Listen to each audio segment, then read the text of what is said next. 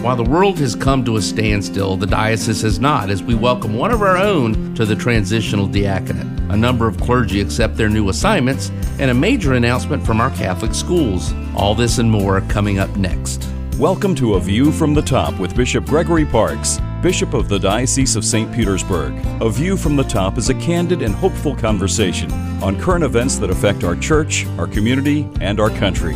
Now, here's Bishop Parks and the General Manager of Spirit FM, John Morris. Good to see you again, Bishop.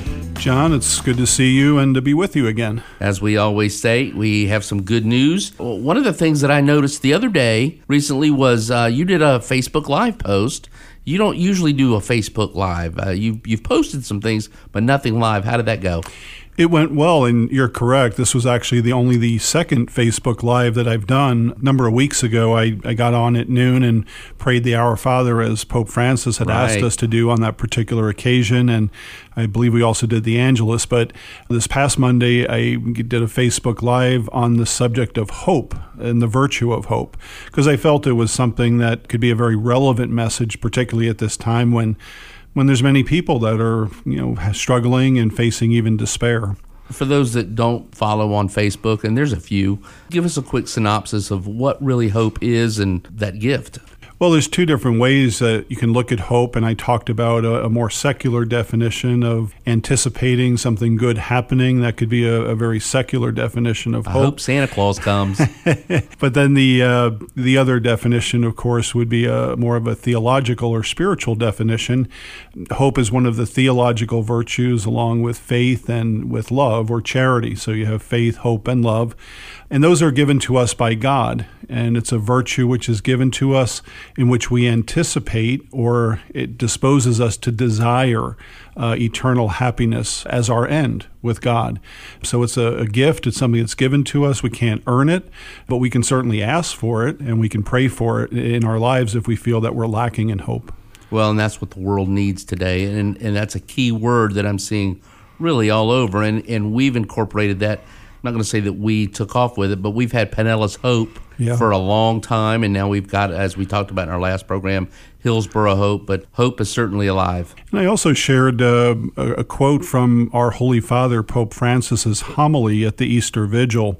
Our Holy Father spoke about the fact that we have now a right to hope because of the Lord's resurrection. That even beyond the darkness and the gloom of Good Friday, because of Easter Sunday, because of the resurrection, that gives us hope for the future and for our eternity. So I thought that was a great insight at a time, again, when many people are lacking hope about the future. And as we look to the future, some good news coming out of South Florida. One of our seminarians will be, or when you hear this, will probably be ordained a transitional deacon. He sure will. That would be Israel, or Izzy, as he's known more commonly. Hernandez is one of our seminarians, and he'll be ordained a deacon in the coming days.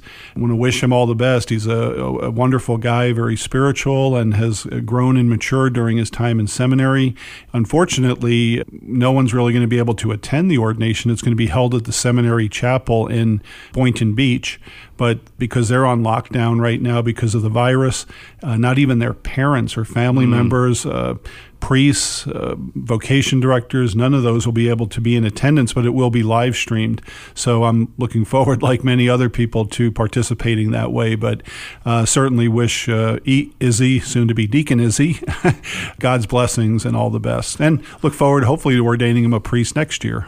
He interned at Spirit FM for a time. I didn't know that. Yeah, and I've known him from the parish as well. Well, John, I'm sure you played a role in his formation then and prepped him, who knows, maybe for a future doing some radio ministry. You never know. Well, speaking of that, we've gotten some new assignments for many of our pastors and not so many pastors, but some of our priests and guys that are parochial vicars and so forth moving around. Can you share some of that?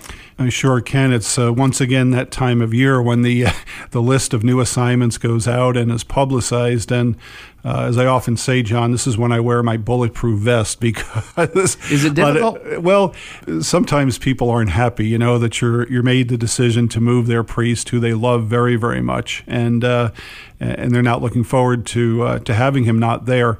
But for the most part, people understand that this is a very normal part of priesthood, is that we serve in an assignment for a period of time, usually years, but eventually we may be asked and probably can expect to be asked to take a different assignment, either because of need or, just share with your listeners, sometimes it's the priest that actually requests or asks for a new assignment. Maybe he feels he has done what he can do at a particular parish and maybe needs some new challenges just to keep him fresh in his life and in his ministry. So, as you said, those were all just announced. Most of them take effect July 1st. However, for our newly ordained priests, those will take effect August 15th, which is the date of their ordination to the priesthood.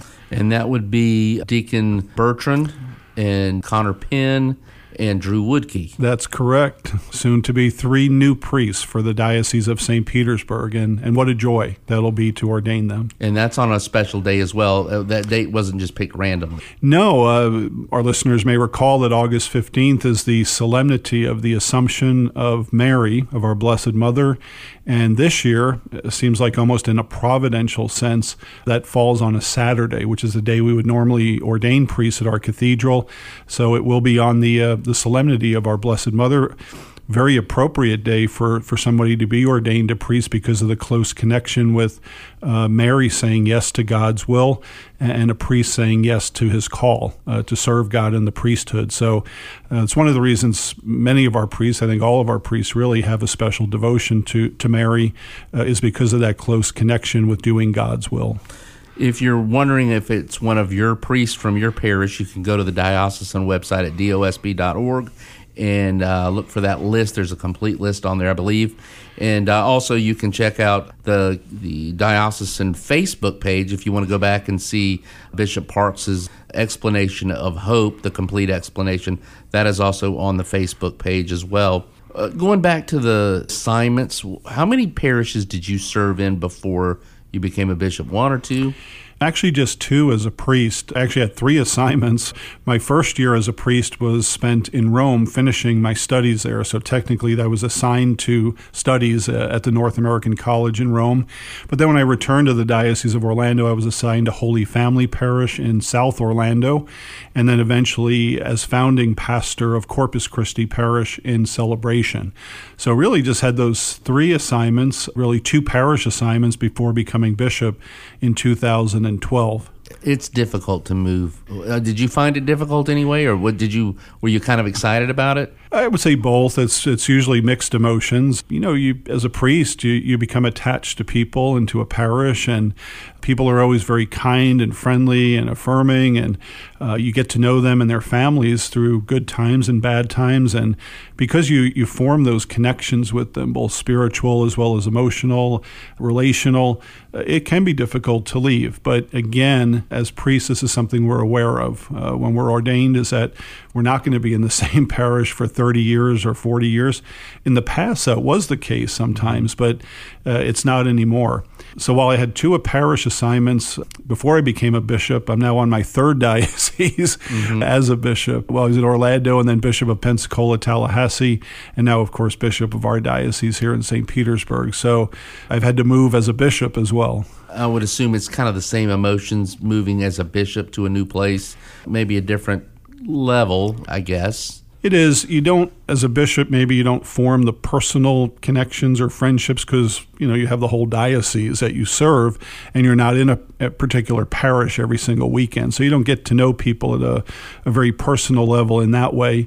But I would say this, one of the different things as a bishop is your relationship with your priests, because you do get to know them very well. And so that's hard to leave them. Although I have kept in touch, like in my previous diocese, kept in touch with some of the priests up there that I seem to have a connection with or shared interests, and we'll text or talk, that kind of things. It is hard, but again, this is part of life, is that we, in obedience, accept when we're asked to make a change and trust that it'll be good for us as well as for God's people. One of God's great gifts to us is the electronic communications. And over the last 30 years, I'll say, the world has been connected closer to the Holy Father. And with our local bishops, we've had Bishop Favalora, Bishop Lynch, even at the tail end of Bishop Larkin's time here, all involved with our radio station as a way so that the listeners can kind of get to know our bishops better. And you're in a whole new era because we didn't have a lot of the video, even going back to Bishop Lynch. We didn't do a lot of video then. It was just sort of emerging.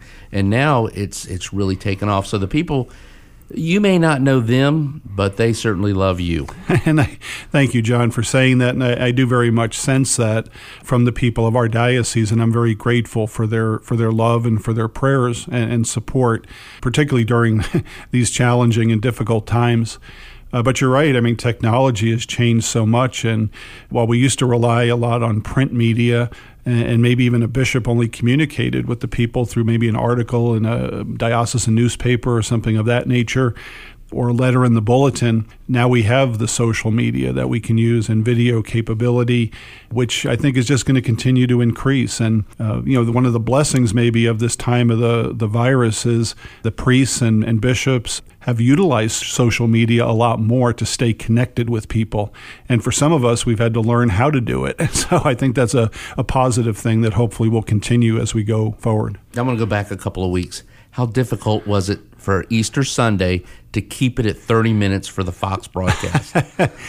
Well, as our listeners may or may not know, the local Fox station 13 gave us 30 minutes to celebrate Easter Sunday Mass, which, as you know, takes usually at least an hour and maybe even more with some extra things. So we really had to, and it was done live. It wasn't recorded. So, but the Holy Spirit was there. It definitely forced me to keep my homily short, which I'm sure many people appreciated as well. But we actually ended like almost right on the mark because it was a hard end to the broadcast. And I think there was an infomercial, John, coming on after me. And since they paid for that time and we didn't, they had to cut our time short. So. Yeah, no, it was perfect. I received personally a number of people tell me that they watched it, and it was nice to see it on the big screen. Yeah, I've gotten some letters and emails from some of the faithful who saw it, and in fact, one of the nurses that I see on a somewhat regular basis said that she saw it as well on TV. I don't even think she's Catholic, but she happened to catch it on TV and was appreciative for nice. That. Do you think we'll be doing that in the future? Well, we do have a Mass, which is on Sunday morning, that's broadcast on the local cable station here, but it's not from our diocese. It's produced, recorded down in Venice Diocese, but it is broadcast here. So I think that there will be the opportunity on occasion to maybe look to do another Mass, maybe at Christmas time or Easter again. If we can have one of the stations give us that time to do it, it can be very, very effective. Speaking of worship, have there been talks with your fellow priests, with the West Wing office, I'll say, about when we might get back to worshiping at our parishes, even if it's alphabetized, the A through C's come this Sunday and the D's through M's come the next Sunday or something?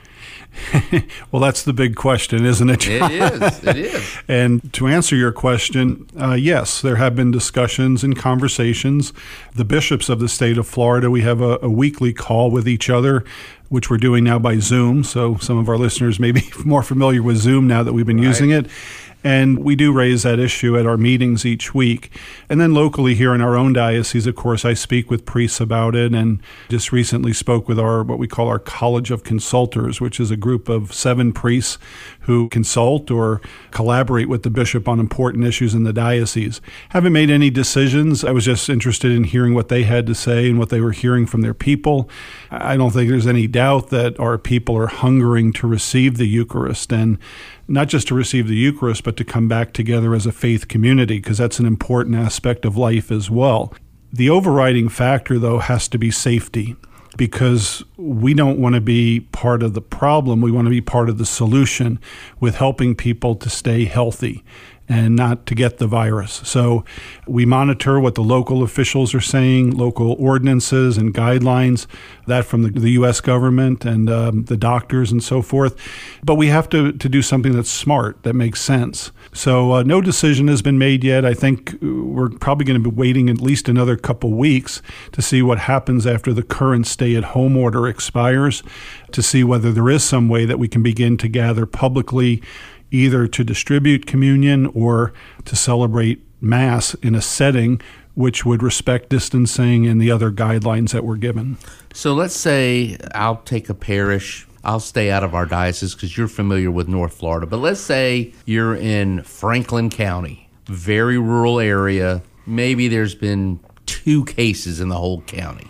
There might be 1 parish in the county. Does the bishop have the green light to tell the pastor, okay, in that county, you can celebrate Mass? Well, he could certainly do that and would have the power to do that. But the question would be, would that be the right thing to do? And the reason that I say that is I think as bishops, we're bishop of a whole diocese. And in our diocese, we have 5 different counties. And as you mentioned, 2 of those, for example, Citrus County has had less than 100 cases. The same with Hernando. Pasco's had a couple hundred cases. Of course, Hillsborough and Pinellas significantly more. But when I make a decision, I really would like it to be diocesan-wide. Because what I don't want to do is have one parish open and then people hear about it and then everybody's going to that parish because all the others aren't permitted to have Mass. Right. I'd like to offer multiple or as many opportunities for people to go, and particularly to go to their parish where they don't have to cross county lines or even diocesan lines to receive the Eucharist or to go to Mass. So while the bishop could do that, and it might make sense to some people, I'm not sure that that's the right thing to do. What about distributing communion by automobile? I've seen some other dioceses experiment, and even some parish experiment with that. Well, again, that's something we're looking at, and though I would say I'm not particularly in favor of people remaining in their cars to receive the Eucharist if that were done, I think we would want to probably have them get out of their car, observe spacing with others that were there, and come up in something like a communion line to receive. That could be preceded by some type of a prayer service or even Mass, which could be viewed by live stream, and then the faithful could receive communion afterward. But again, we want to be safe and we want to be smart while also recognizing the spiritual good of our people and their desire to receive the Eucharist. So this is something that's very much on my mind and something we're thinking about. We're trying to be creative with ways that we can satisfy all of the different considerations that need to be taken into account. You've seen some of the comments on Facebook, Instagram, so forth about, well, Jesus would never let me get sick if I receive the communion, the Eucharist. How do you answer that? Yeah. Well, what I would say is, we believe in both faith as well as reason or science. I think either one of those, if it's taken to an extreme, could potentially be dangerous. So, again, we're people of faith. We know God loves us. But the reality is, and the science is, that we know that close contact, the droplets, coughing, sneezing, touching, these can be ways that the virus can be transmitted. So even though it is, yes, the body of Christ, I think it would be incorrect to assume that you could not, under any circumstance, contract the virus by receiving the body of Christ. I mean, the reality is that it could. And we also know that somebody may not even know that they're sick. They could be asymptomatic.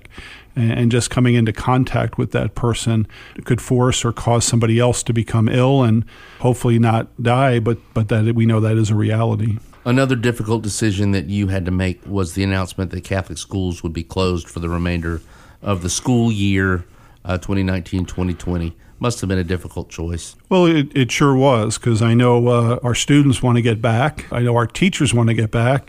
And I think our parents, John, want to get their kids back. Right. I'm sure they've enjoyed having them at home, but they're probably getting a little bit stir crazy at this point. No, it was a tough decision, but it really followed on the decision made by Governor DeSantis to really suspend, the school for the remainder of the year. So once the public schools were not going to be coming back for this academic year, we made the decision to follow that guidance.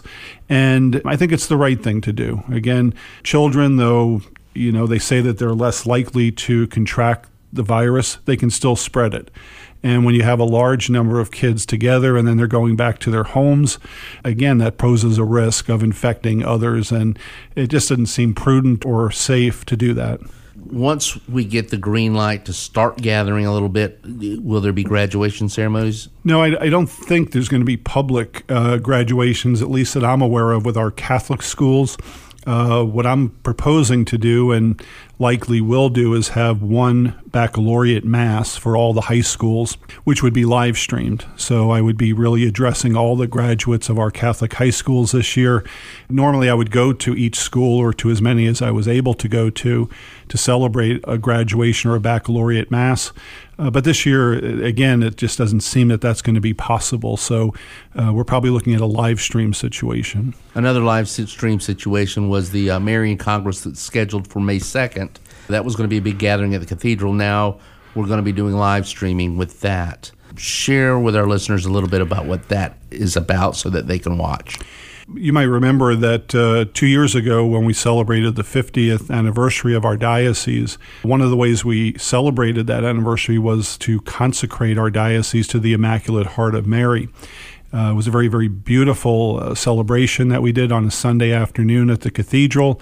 And if you remember, John, the cathedral was packed. In fact, it was one of the largest crowds I remember seeing at the cathedral since I've been here. And really, in my reflection and prayer afterward, I realized that there was a hunger, a desire among the faithful of our diocese to celebrate our devotion to Mary, our Blessed Mother, and to deepen that relationship. So I made the decision to have an annual Marian Congress. The first one was held last year, and the second one will be this year. But because of the circumstances, we're not able to physically gather for that, but we will be able to do it by means of live stream. So there's information that can be found at our website, dosp.org, or through your local parish. So it will be, I think, a morning for the most part. It's not even going to be a full day. But there'll be talks which will be given online. I'll be celebrating a live stream mass that day. And then there'll be, again, further talks and discussions that will follow that. A rosary or something? There'll be a kind of what we call an international rosary, which will be recited in several languages. And there will be an opportunity for individuals to do their own personal consecration to our Blessed Mother on that day. Talking about the sacraments, we're in a situation now where there's people that are sick. There's people that can't be visited in nursing homes, hospitals, and the church, Christ gave us one of the sacraments, the sacrament of healing. How are we doing that now? Well, we're doing it very carefully and very cautiously. And of course, there's regulations from different nursing facilities and hospitals as to whether they'll even allow a priest to come in. I've heard from several priests, and so there's anecdotal evidence that on occasion they will, particularly if it's a grave situation where somebody is imminently going to be passing away. They will allow the priest with proper precautions, mask and gown and gloves and just a quick visit to administer the sacrament. But it's not like it's been under normal circumstances, but we are still hopefully able to give that sacrament to the people that need it. So I've heard it called sacrament of healing, holy unction, last rites. Is there a difference, or are they all the same thing? You forgot one. It's also been called extreme unction. Extreme unction. There you go. For some of our more mature listeners might remember that. Yeah. That's not a term you hear too much today. No, we call it the sacrament of anointing of the sick, is how it's referred to today. And as you mentioned, it is one of the 7 sacraments of our faith, which is given to those that are ill. You don't have to be in danger of death. In fact, we recommend that's probably not the best time to wait to receive the sacrament if you can. But when you become ill, or if you're suffering with a more permanent type of illness, terminal, that you should request the sacrament. And the sacrament brings us primarily spiritual healing, although, as I would always tell folks that would receive it, we don't discount the physical effects or healing that may take place as well. We do use oil, the oil of the sick, which is blessed at the Chrism Mass each year. So we just blessed a whole new batch of oil, which has been distributed to our parishes for use by the priests there. And the priest would normally meet with the person. They would say some prayers together, read a little bit of scripture. The priest would lay hands on the person and then would anoint their forehead and their hands with the oil of the sick. So the sacrament brings healing, again, both spiritually, but also in terms of forgiveness of sin. So that is one of the effects of the sacrament. And, it's not just a powerful sacrament for the person who is actually laying there receiving it, but it's for the family too, I think. Well, it sure is, and it can bring the family great peace in knowing that their loved one has received that sacrament and God's grace at that moment. Remember, during Jesus' public ministry, so much of his ministry was spent healing those who were sick.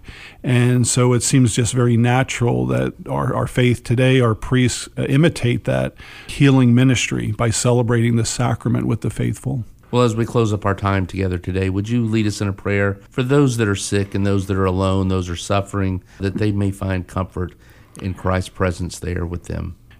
God, our Father, we thank you and praise you for your presence in our life. And during this time of crisis, we lift up to you all who are sick or suffering in any way, whether it be physically, emotionally, or spiritually.